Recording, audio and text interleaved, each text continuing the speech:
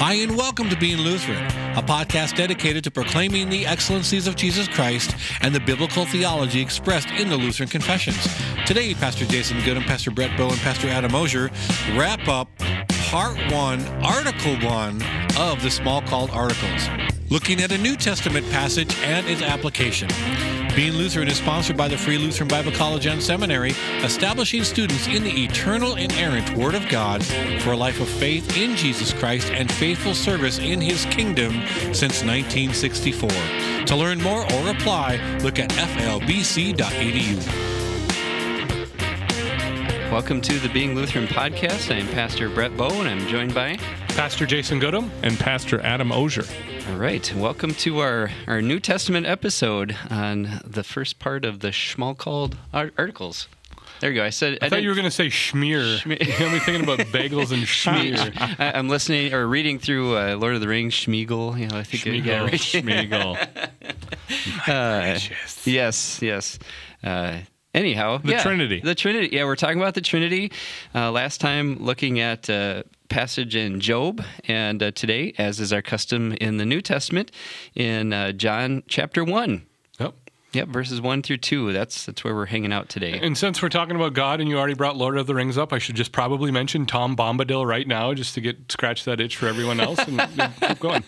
I now know what you're talking about because I've read through that now. Then the Tom Bombadil section in Fellowship is amazing, isn't it? Yes, it is. Yeah. No idea what you're talking about. Have you never read The Fellowship? No, I watched the movies, and it's 10 and a half hours I wanted back. The movies don't have this character. Yeah, they edited Tom Bombadil. That's the most egregious thing. Yeah. And I get that he really wouldn't add to the movie. I get the whole editing decision. But when your movies are like 14 hours long anyway, you could probably squeeze Tom Bombadil into the movies. Yes. Yeah. So for our listeners like me. So this character, Tom Bombadil, is this kind of, I don't know, like a loopy... he's a...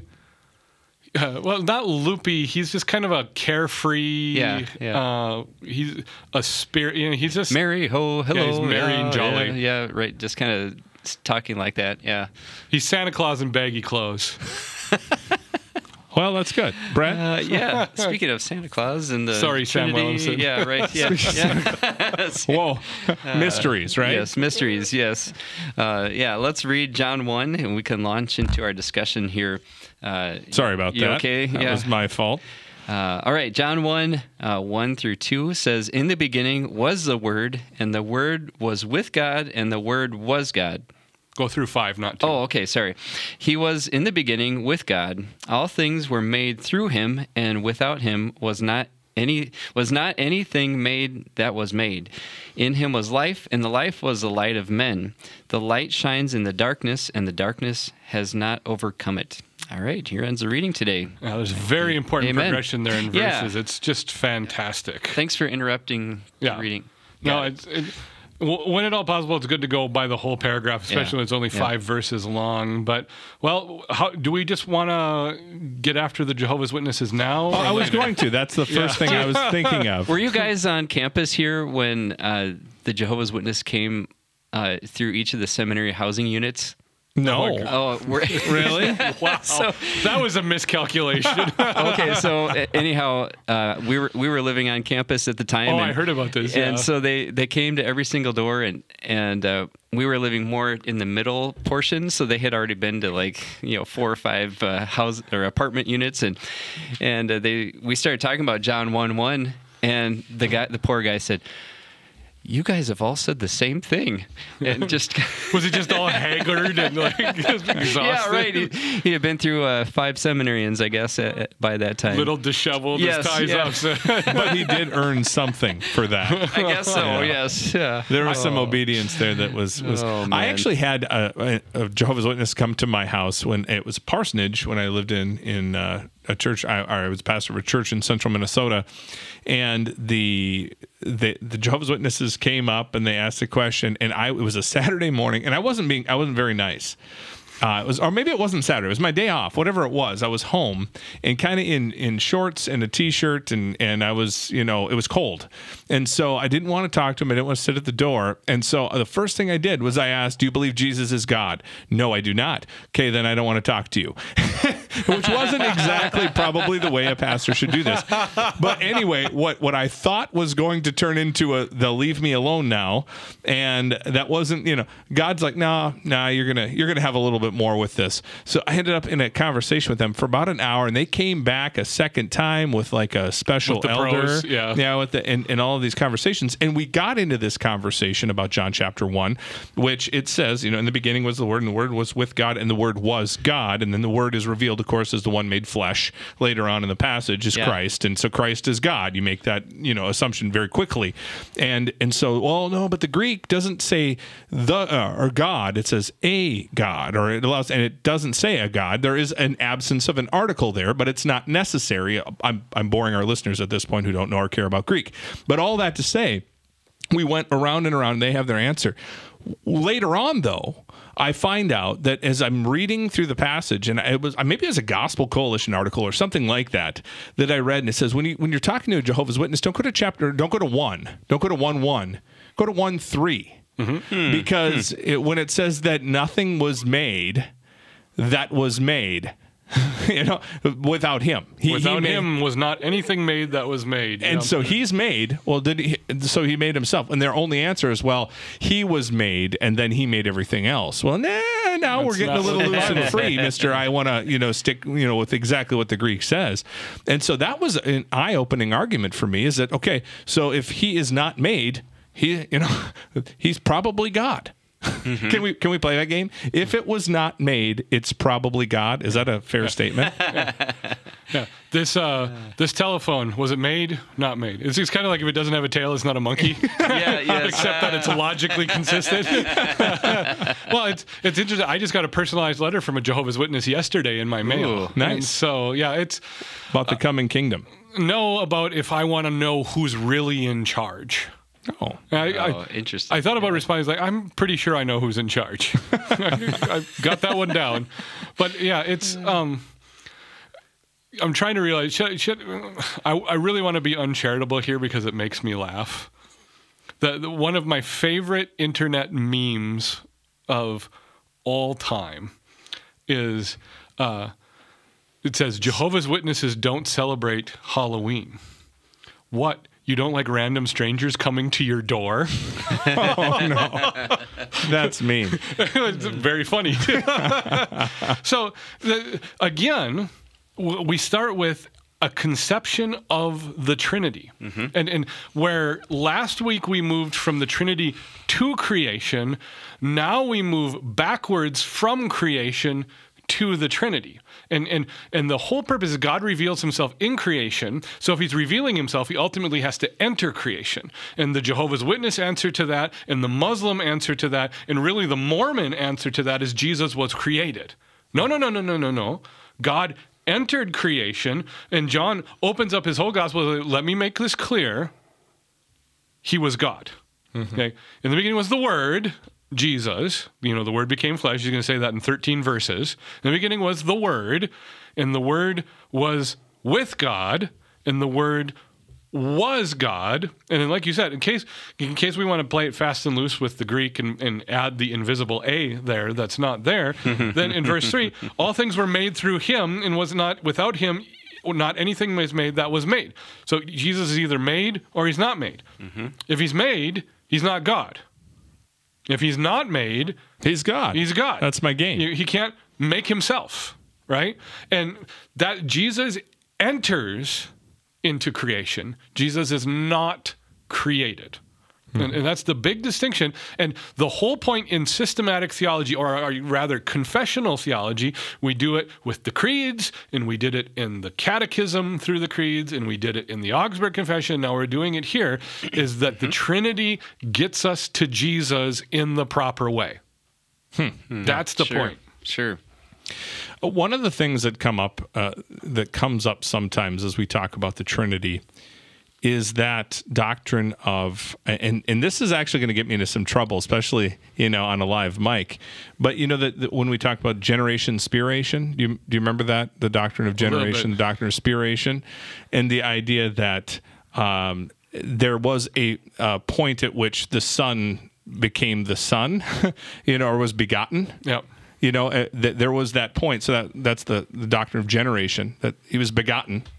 But when we start saying point of time, then we get into trouble with eternity. Do you guys remember the discussions we had about this in seminary? Vaguely. And that is an interesting one too. And so the Spirit, as he proceeds from the Father and the Son, which we'll talk about, I think next week, actually. The Father is begotten of no one, the Son is begotten of the Father, the Holy Spirit proceeds from the Father and the Son. So the filioque thing. And anyway, I just was wondering if you guys remember that doctrine, and how does that apply here? How do we correctly articulate that?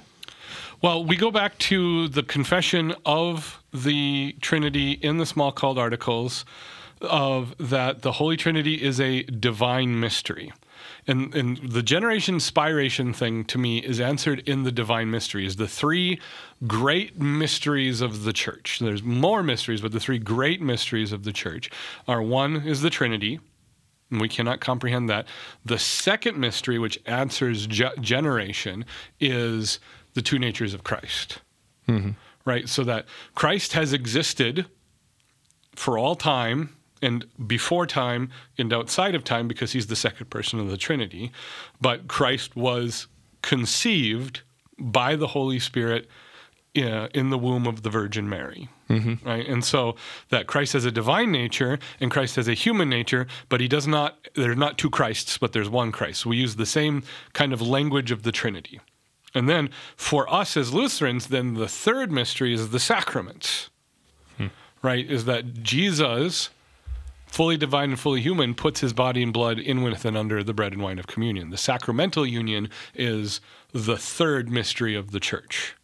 Sweet. We got another set of three for our twos and threes. Yeah, for the twos and threes, the patterns. So that's how you look at it. And that doesn't necessarily answer spiration, but it answers generation, right? And so that what you're looking at is the existence of Christ's human nature. There was a time when Christ's human nature did not exist. Mm-hmm. But now Christ's human nature exists into eternity future. Mm-hmm. Christ himself as a person also existed into eternity past. Mm-hmm. So that's the doctrine that's at play with what we're talking about. And that's why the whole point of the Trinity is not to just confuse people, but to, the Trinity gets us to Jesus, because Jesus has to be divine or he's not a savior. Mm-hmm. Yeah. One of the things that I found interesting, somebody asked this question, it might have been in class or it might have been my kids, where we were talking about who was Jesus's dad, which I don't know. Remember through Christmas time and Advent. It might have been my kids. We were talking about who was Jesus's dad. Well, I was like, God, yeah, but like who? How did he? Because you need a mom and a dad. And I said, well, that's the Holy Spirit. He was conceived in the womb of Mary by the Holy Spirit. It had to have been my kids, because I don't think the college kids would have gone quite that direction. They probably would have had a little bit more. Adams and worldview class, just like. well, yeah. Talk to your parents, kids. No. And we were talking about that. It's interesting how, and it hit me for the first time, we're thinking about DNA, and we're talking about that with our kids, like the nature of how humans become human, and how a mom and a dad are both necessary in that process. The talk. Yeah, well, the talk. We did. We had the talk. Let me tell you about the birds and the bees. And it's interesting. You can proclaim the glory of God in that talk too. Yeah. Right? And that's what we did. And so I said, so you have these cells in which God has designed us to have all of the information needed to make a human being in this stuff called DNA. And so you have these two cells, and they each have some DNA, and that DNA comes together and it makes a person. And well, what about what about the other half of the DNA? And I was like, well, don't know all the details about that with Jesus. However, I know that he was fully man, so he had it. And I know the Holy Spirit was a part of creating that. And so I think if the Holy Spirit can speak, light into existence, he can go ahead and speak a piece of DNA into existence as well. But the necessity of that was what stuck out to me.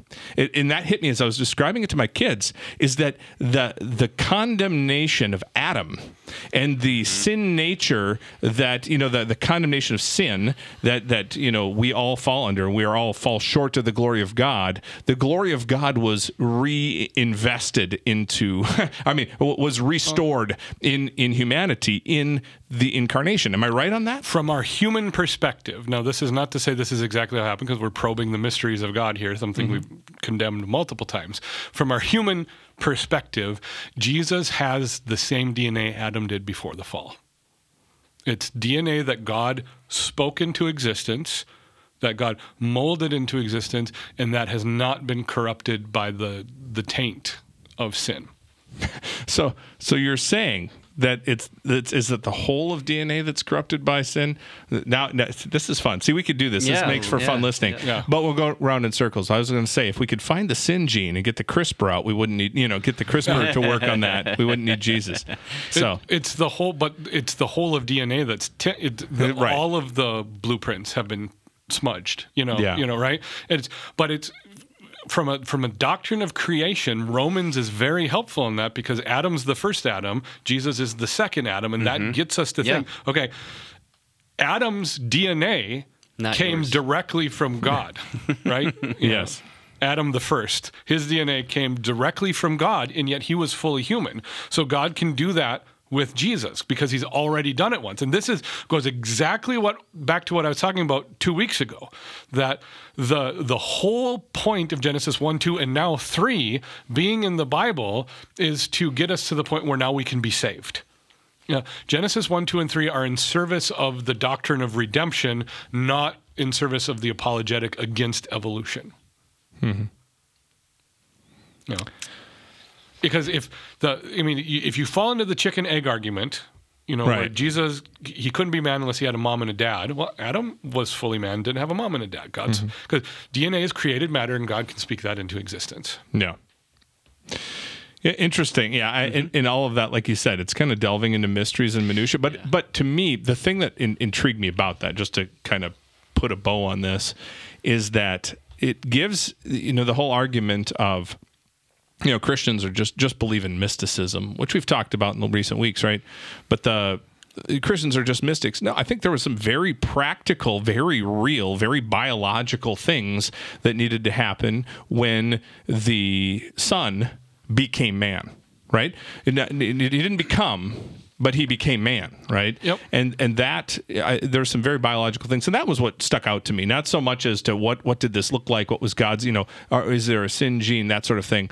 But at the end of the day, that no, God had some very practical ways in which he's capable of speaking things into existence. But I don't think he did so outside of how he ordered the world to exist with Adam.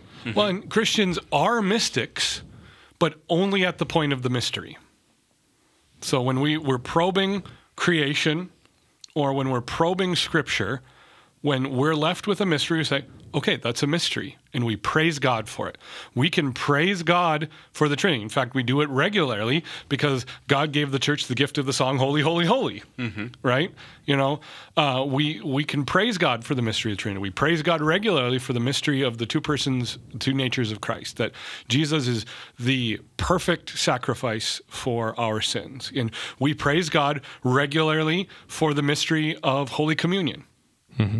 I can't tell a single person how the bread and wine are the body and blood of Christ, but I can say that they are. And that's mystical. That's an element we have to take on faith. Right?